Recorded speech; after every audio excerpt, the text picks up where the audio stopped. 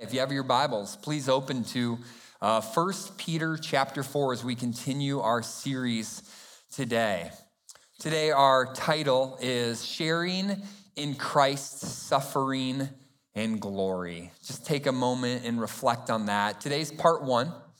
For the next couple weeks, we're going to be looking at this paragraph as we look at this phrase, sharing in Christ's suffering and glory.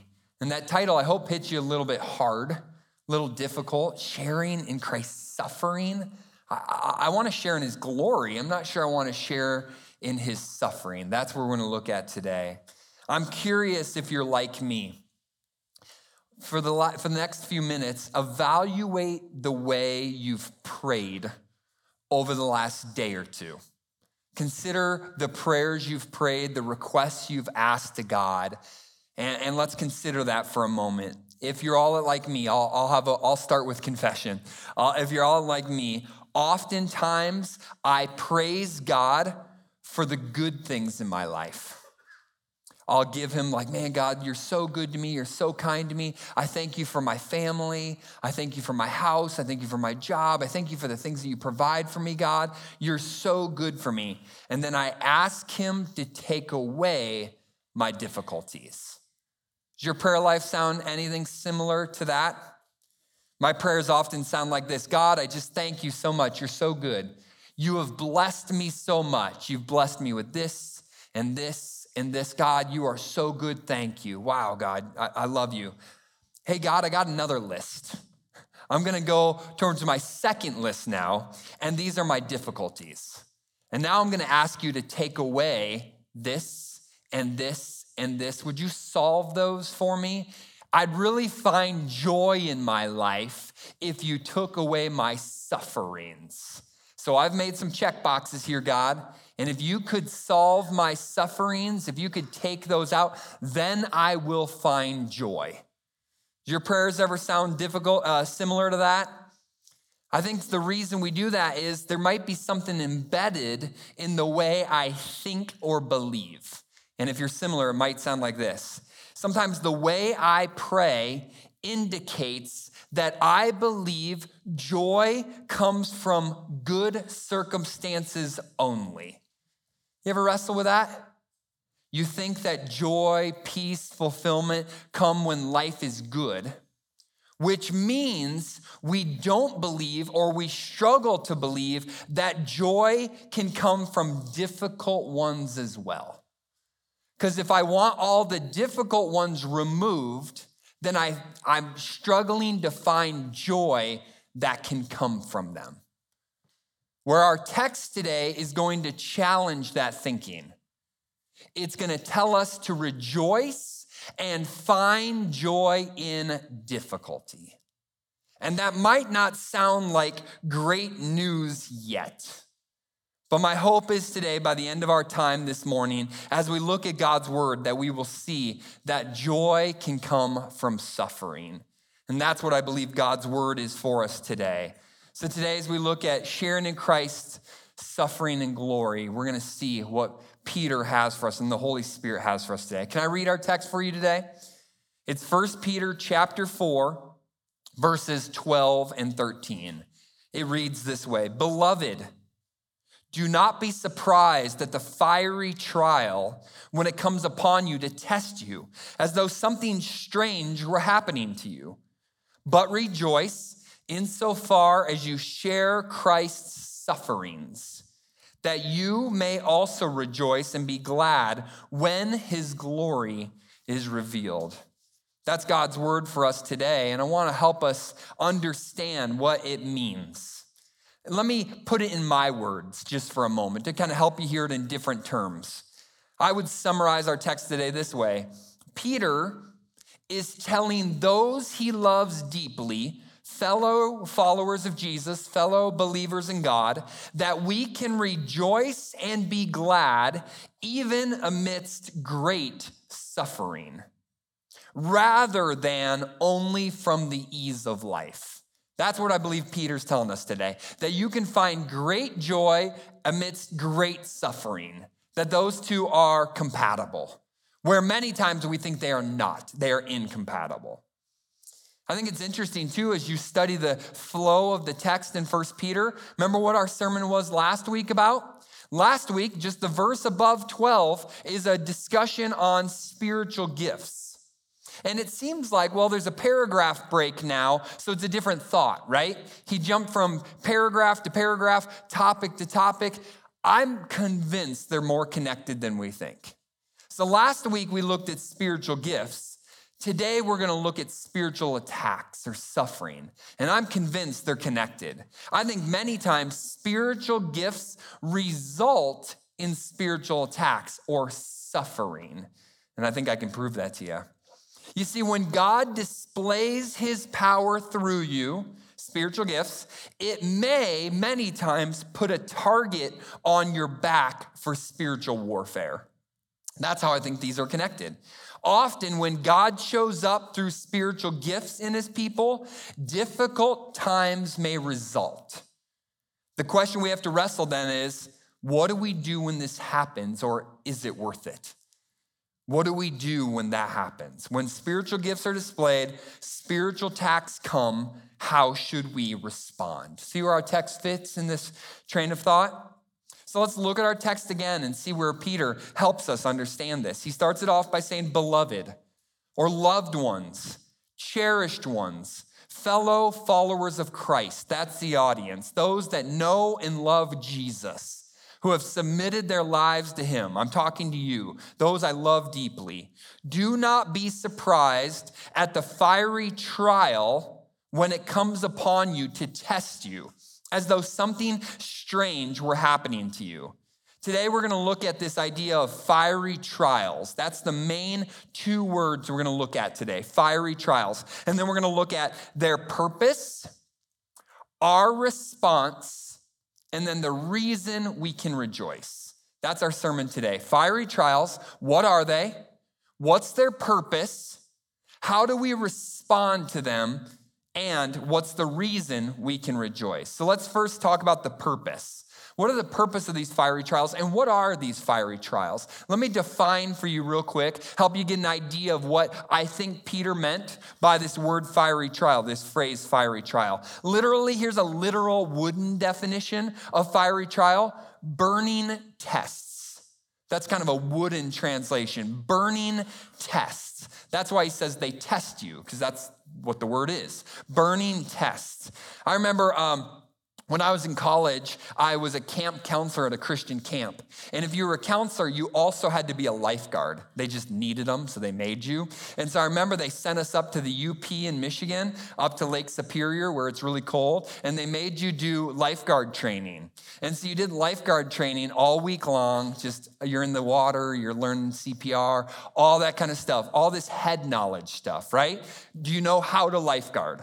And then the final exam was, now go do it.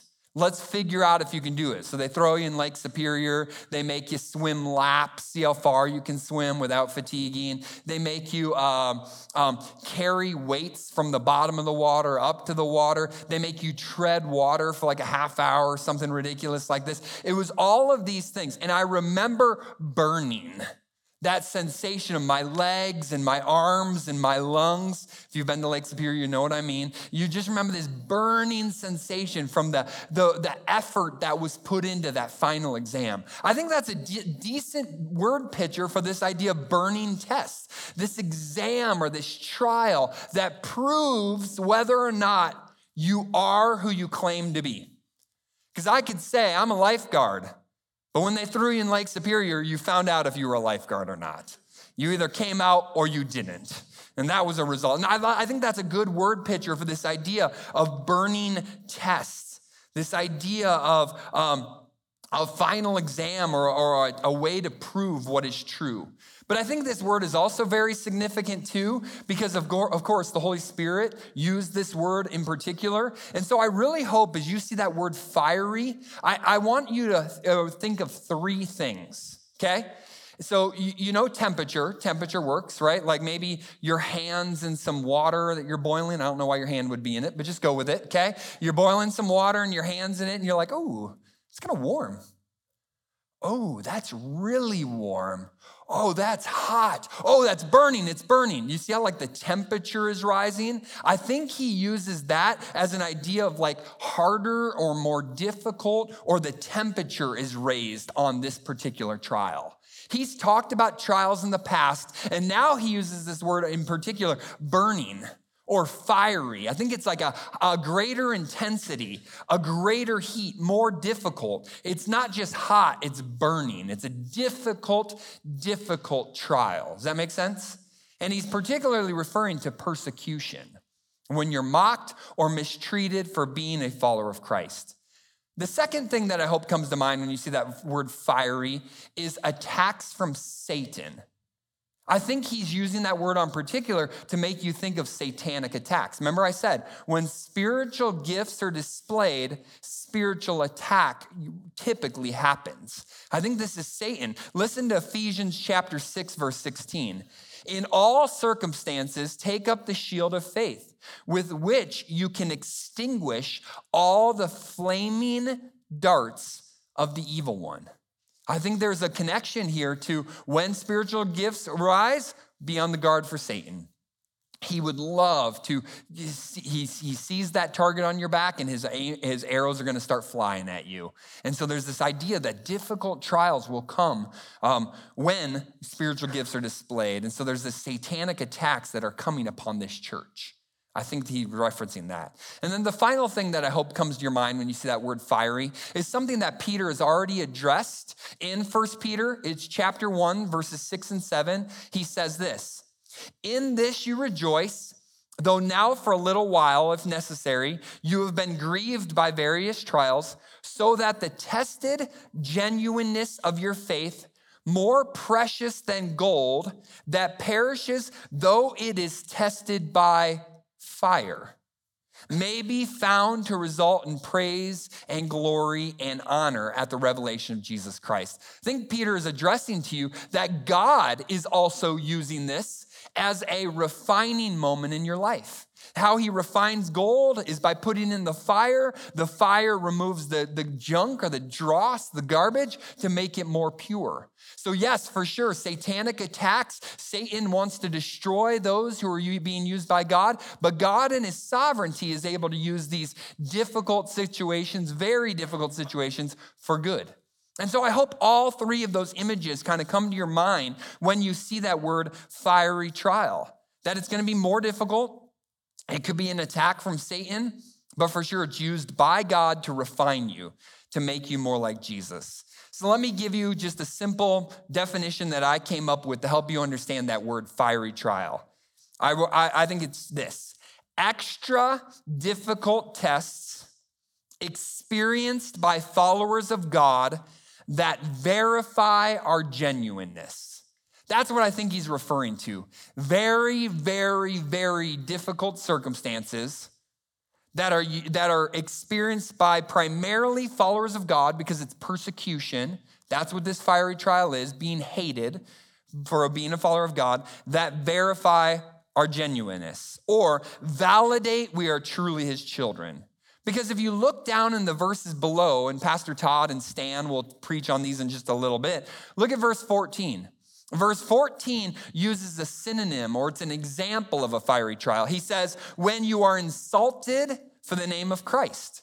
That's an example of a fiery trial. Verse 16, when you suffer as a Christian. Again, he's explaining fiery trial. Verse 17, judgment that begins in the house of God. Again, an example of a fiery trial. And then verse 19, suffer according to God's will. So you see very difficult circumstances, probably brought on by Satan many times, but used for God's glory. That's a fiery trial. So it's different than those that are common to man. I don't think that's what he's referencing. I don't think he's explaining like bad weather or illness. I don't think he's explaining or describing those. He's describing primarily persecution, being hated for being a follower of God. And God uses that difficult circumstance for your good. So that's what a fiery trial is. So as a follower of God, church, we will face fiery trials. And these fiery trials are for our good because they test and verify whether or not what we claim is actually true. You say you're a follower of God, let's put that to the test. That's what I think he means by those words, fiery trial. In a simple definition, fiery trials are God's verification process.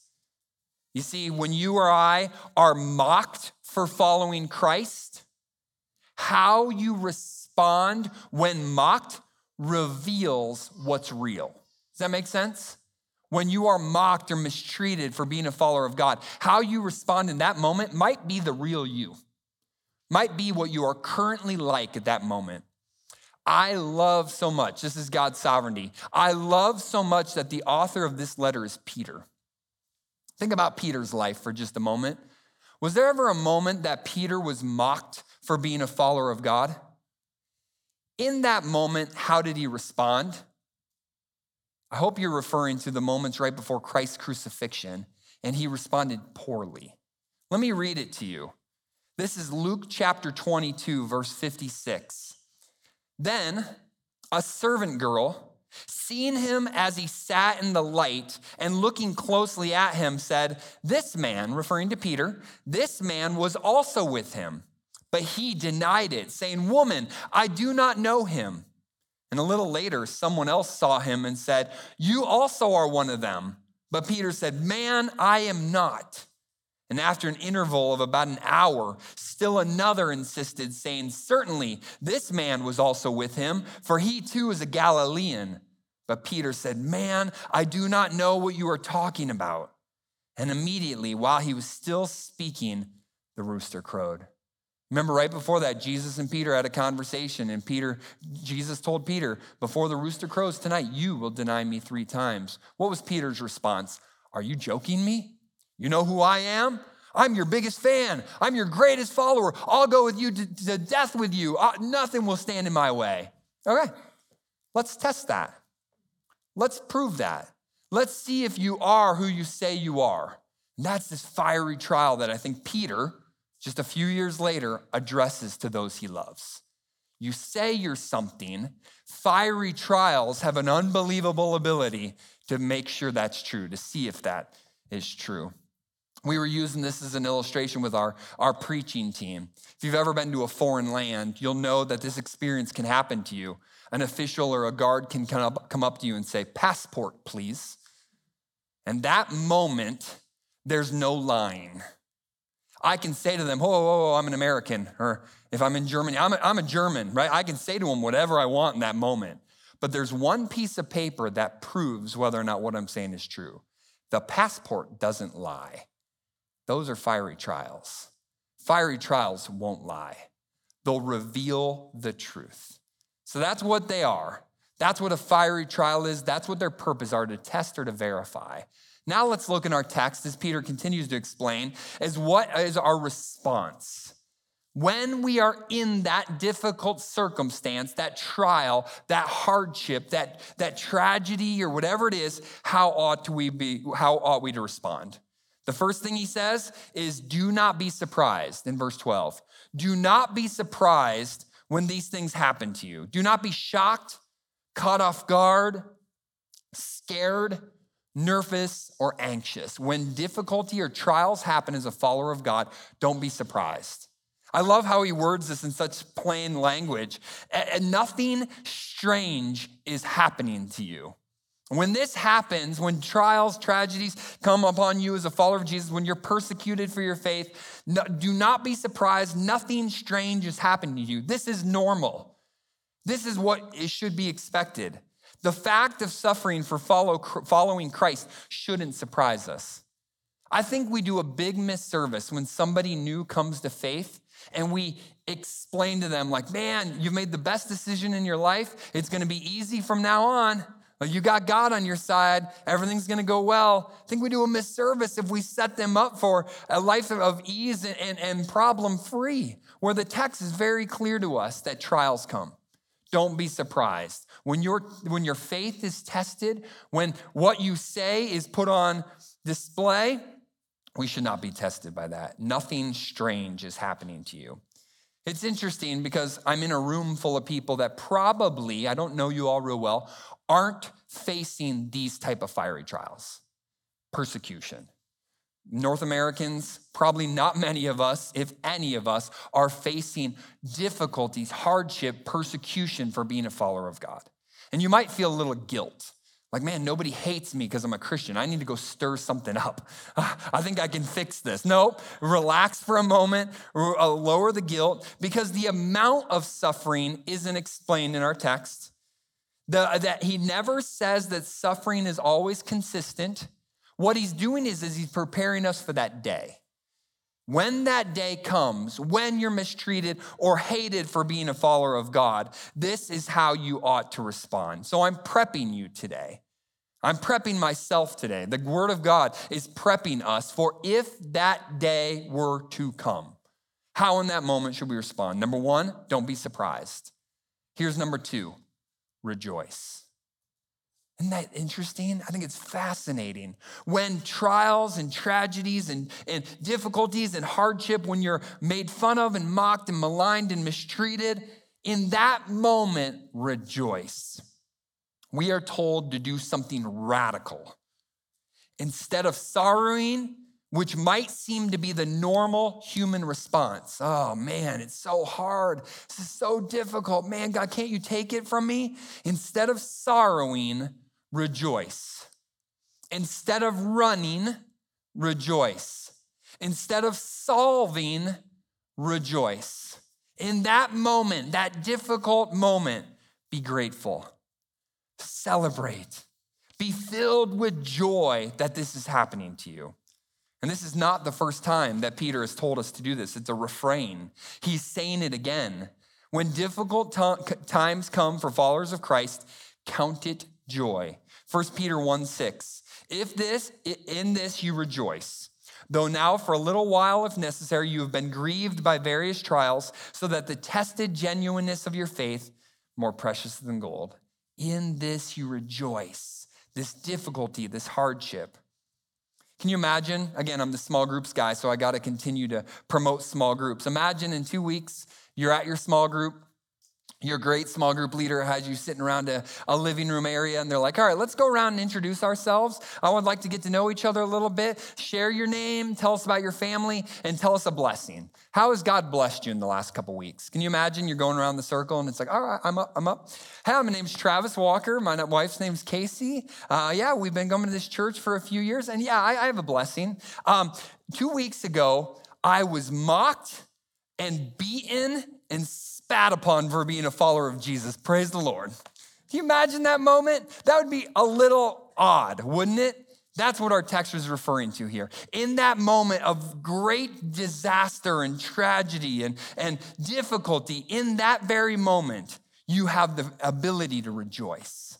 Understand how good that is, how great it is for you. I was mocked, and yet I can rejoice for that. That would be an interesting moment. You're probably like, Travis, that's ridiculous. That's such a terrible example. That would never happen. Nobody can do that.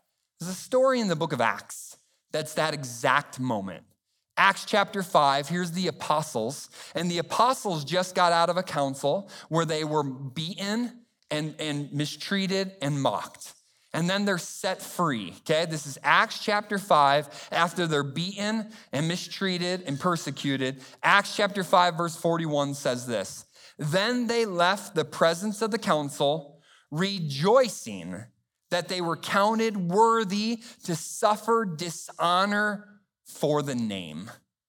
And every day in the temple and from house to house, they did not cease teaching and preaching that the Christ is Jesus. What a beautiful moment. I'm telling you, this is something that is true and possible for those that are followers of Jesus. When tragedies happen, you have the opportunity to respond and say, thank you, God, that I could be recognized as a follower of Jesus, that I could be counted worthy to be a representative of his.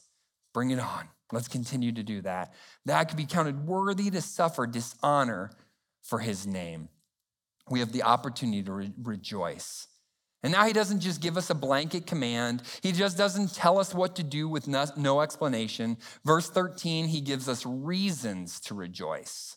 Like he doesn't just say rejoice. Okay, followers of Jesus, do this. Good luck. No, he grounds it in truth. He takes a very difficult command that when tragedy happens, rejoice, and then he grounds it in truth to help you see, okay, I have the power now to do what he's called me to do. That's verse 13. Reasons to rejoice. And the first one he tells us, the first reason you can rejoice in great suffering is because you share in Christ's sufferings. This is where we get our title from for the next several weeks. In this you rejoice because you're sharing in Christ's suffering. You see, this experience, this fiery trial allows you to share what Christ experienced for you. And that connection with Christ is worth rejoicing over. You experience this small suffering compared to what Christ endured, and that connection to Christ is worth rejoicing over. Like, oh my goodness, Jesus did this for me? Man, how terrible and how hard this feels right now, and how quickly I want to get out of it. Jesus did this for me. Thank you, Jesus. I love you. That connection you now have with him on a deeper level is worth rejoicing over, even though it's terribly difficult. You now know what Christ did for you. We've all had these shared experiences where you meet somebody who's gone through a similar thing than you, and all of a sudden there's like a brotherhood or a connection. Maybe you meet somebody that went to the same college as you, and you're like, oh, you're an alumnus too? Oh, you get it. You know what it was like. Or you meet somebody that grew up in the same town as you, like, wait a minute, you're from Clark Summit, Pennsylvania? I bet you went to Abington Heights, didn't you? Oh man, like there's an instant brotherhood. I've never met you before, but we have shared experiences. We know what each other went through. I can guarantee you this. Every one of you in this room has gone through something difficult. And in that moment, you feel like you're alone. You feel like you're the only one that's ever gone through this. It's a terrible experience. How could God allow this to happen? But then the very next day, you realized all you did was you joined a club you never wanted to be a part of. My wife and I have the unfortunate experience of being in the miscarriage club. And that day when we miscarried, we thought God had abandoned us. We thought he'd let us down and he failed us. It was the worst thing in the world. We thought we were all alone. We're sitting in our living room just crying. Like, God, this is terrible. No one's ever endured anything like this before. And then the next day, what did we learn? We're just in a club we never wanted to be a part of. All of a sudden, you start connecting with other people. Oh, we've miscarried. Oh, we've miscarried. Oh, we know exactly what you're feeling. We got you. We're praying for you. What do you need? We got you. And all of a sudden, there's this connection. There's this brotherhood of others who have endured, and God's been good and faithful to them too. That's that shared experience that he's talking about.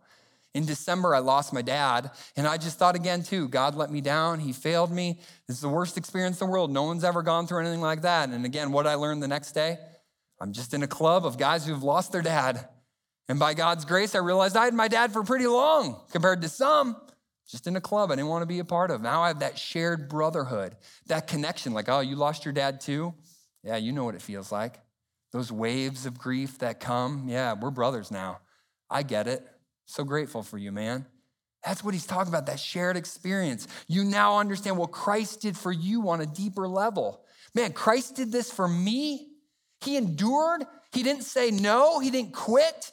At any moment, Jesus could have ended the suffering. At any moment, Jesus could have been like, I'm done. I don't love him that much. I'm out. And he endured. And the moment you suffer for being a follower of his, you're like, Jesus loves me on a level I never understood. And this is what is true for those who suffer for following Christ. It's a connection that you have shared in Christ's suffering. Let me give you just a brief definition that we'll use in the weeks going forward. A definition of sharing in Christ's suffering. Experiencing the what, so what Christ went through, and experiencing the why Christ went through it, of righteous persecution just like Christ. That suffering gives you knowledge you didn't know. Man, this is what Christ went through. This is why he went through it. Oh man, I can rejoice that I now know what Christ has done for me on a deeper level. Experiencing the what and why of righteous persecution just like Christ. And then he gives us a couple reasons, or he gives us a second reason, sorry. The first is that we can share in Christ's suffering. And the second reason we can rejoice is that when his glory is revealed. See that phrase? At the very end of verse 13, when his glory is revealed. It's an interesting phrase. Let me give you three possible understandings of that phrase, when his glory is revealed. The first one's probably the one you come to most naturally, future glory revealed, Christ's return.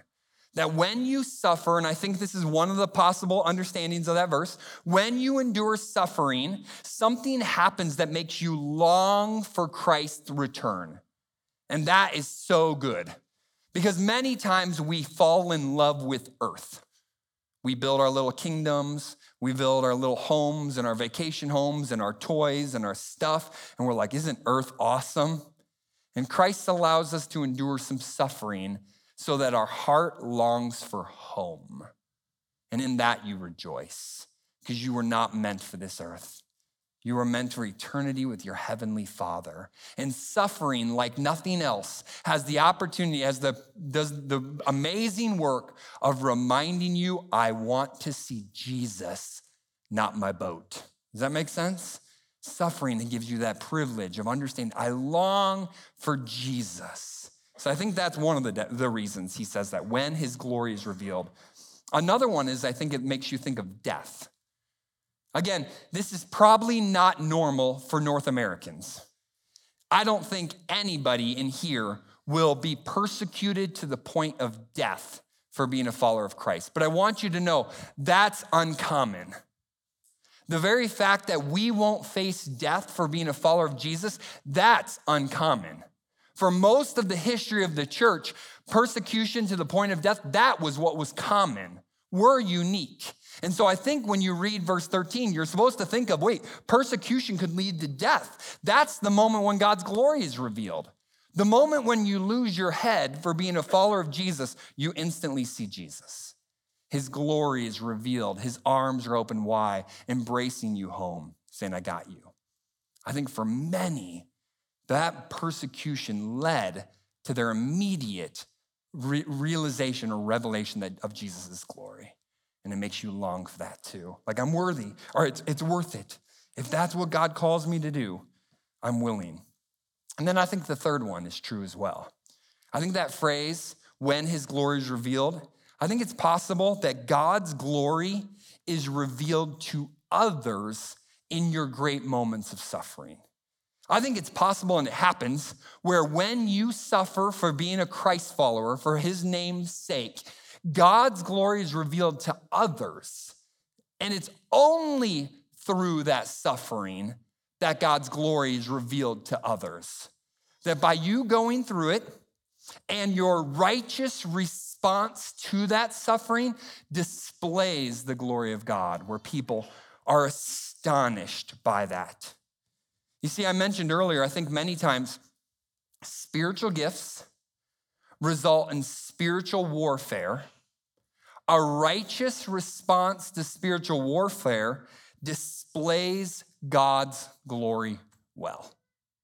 I think I can prove it to you too, because this is the common narrative the apostles experienced in the first century, and we shouldn't be surprised if we experience the same. God would show up mightily through the spiritual gifts. Instantly, there would be spiritual warfare or disaster, tragedy. And then through that, God's glory would be displayed and people would be astonished. Let me show you one from the Old Testament. This one's right on the nose. It's so spot on to our text. The book of Daniel. Daniel chapter 1, 2, and 3. In Daniel chapter 1 and 2, you see spiritual gifts displayed. Remember Daniel, Shadrach, Meshach, and Abednego, and a bunch of the Israelites are pulled away. They're held in captivity, and they're fed the food of the kings and the courts, right? They're fed all the best food. And Daniel, Shadrach, Meshach, and Abednego, they decide to pass on the king's food, and they do a fast, just water and bread. And in that moment of fasting, God allows them to grow healthier, okay? Spiritual gifts. God's power is displayed in self-control. Then in chapter 2, you see that Daniel receives the ability to interpret dreams. Again, God's power is displayed through the fast and through the dreams. What's the result of spiritual gifts? Spiritual attacks. Nebuchadnezzar displays a great gold statue, and he demands that everyone worship the statue.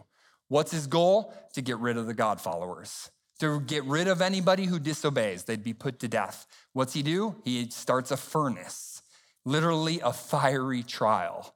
And anyone that refuses to bow the knee to the gold statue will be put into the fiery trial. Spot on to do exactly what our text says. Shadrach, Meshach, and Abednego refuse to bow the knee. They will obey God, even if it means persecution. What happens to Shadrach, Meshach, and Abednego? They're thrown in the fiery trial. Let's see if our text fits. Spiritual gifts, spiritual attacks. Is God's glory revealed in the midst of spiritual attacks? This is Daniel chapter 3, verse 24. Then King Nebuchadnezzar was astonished and rose up in haste. He declared to his counselors, "Did we not cast 3 men bound into the fire?" They answered and said to the king, "True, O king." He answered and said, "But I see 4 men unbound, walking in the midst of the fire, and they are not hurt. And the appearance of the 4th is like a son of the gods," a Christophany. Christ is appearing. His glory is revealed. You see, God's glory is revealed as a result of great suffering. And probably, it's fair to say, only because Shadrach, Meshach, and Abednego were willing to endure great suffering was God's glory revealed in the person of Jesus Christ in the fire. Just a beautiful story which proves 1 Peter 4, 12 and 13 is true. Church, true followers of God, God does something in us that makes us desire his glory to be revealed more than our own comfort. I am not there. I'm the first to admit, I love comfort. I'm a work in progress. I'm a mess. I do not exhibit 1 Peter 4, 12 and 13 well. But by God's grace, he's working on me to where I will desire his glory revealed more than my own comfort. And he'll do the same. He'll do the same for you. Let's just bring this home. Let's help this make sense.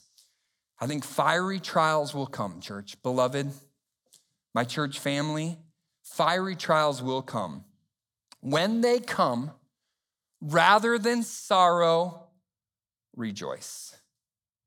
What God will do through your trial is better or more significant than your comfort. And that might sound really difficult, church, but I promise you it's true. Let me put it to you in a take-home truth. Let me just word it one more way to help you once again see what I think our text is saying to us today. Here's your take-home truth today, church. God's glory revealed is more important than my momentary comfort. God's glory revealed is more important than my momentary comfort.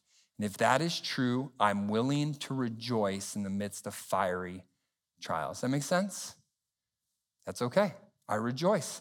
Thank you, God, for counting me worthy being called to your name. I rejoice. And God will give you the strength and endurance to endure. Let me read you one more text just to help cement this, just to show you the whole book, the whole Bible points to the same story. This is Philippians chapter 3. Let me just read this for you today. It says, "Indeed," this is Paul echoing what Peter says, "Indeed, I count everything as loss because of the surpassing worth of knowing Christ Jesus my Lord." Knowing Jesus is better than anything, any possession. I'd rather know Jesus. "For his sake, I have suffered the loss of all things and count them as rubbish, in order that I may gain Christ and be found in him, not having a righteousness of my own that comes from the law, but that which comes through faith in Christ, the righteousness from God that depends on faith, that I may know him and the power of his resurrection, and may share his sufferings, becoming like him in his death." Church, I believe that's the Apostles' prayer for you, and it's my prayer for you as well, that you would know Christ and the power of his resurrection through suffering. So church, when suffering comes, rejoice.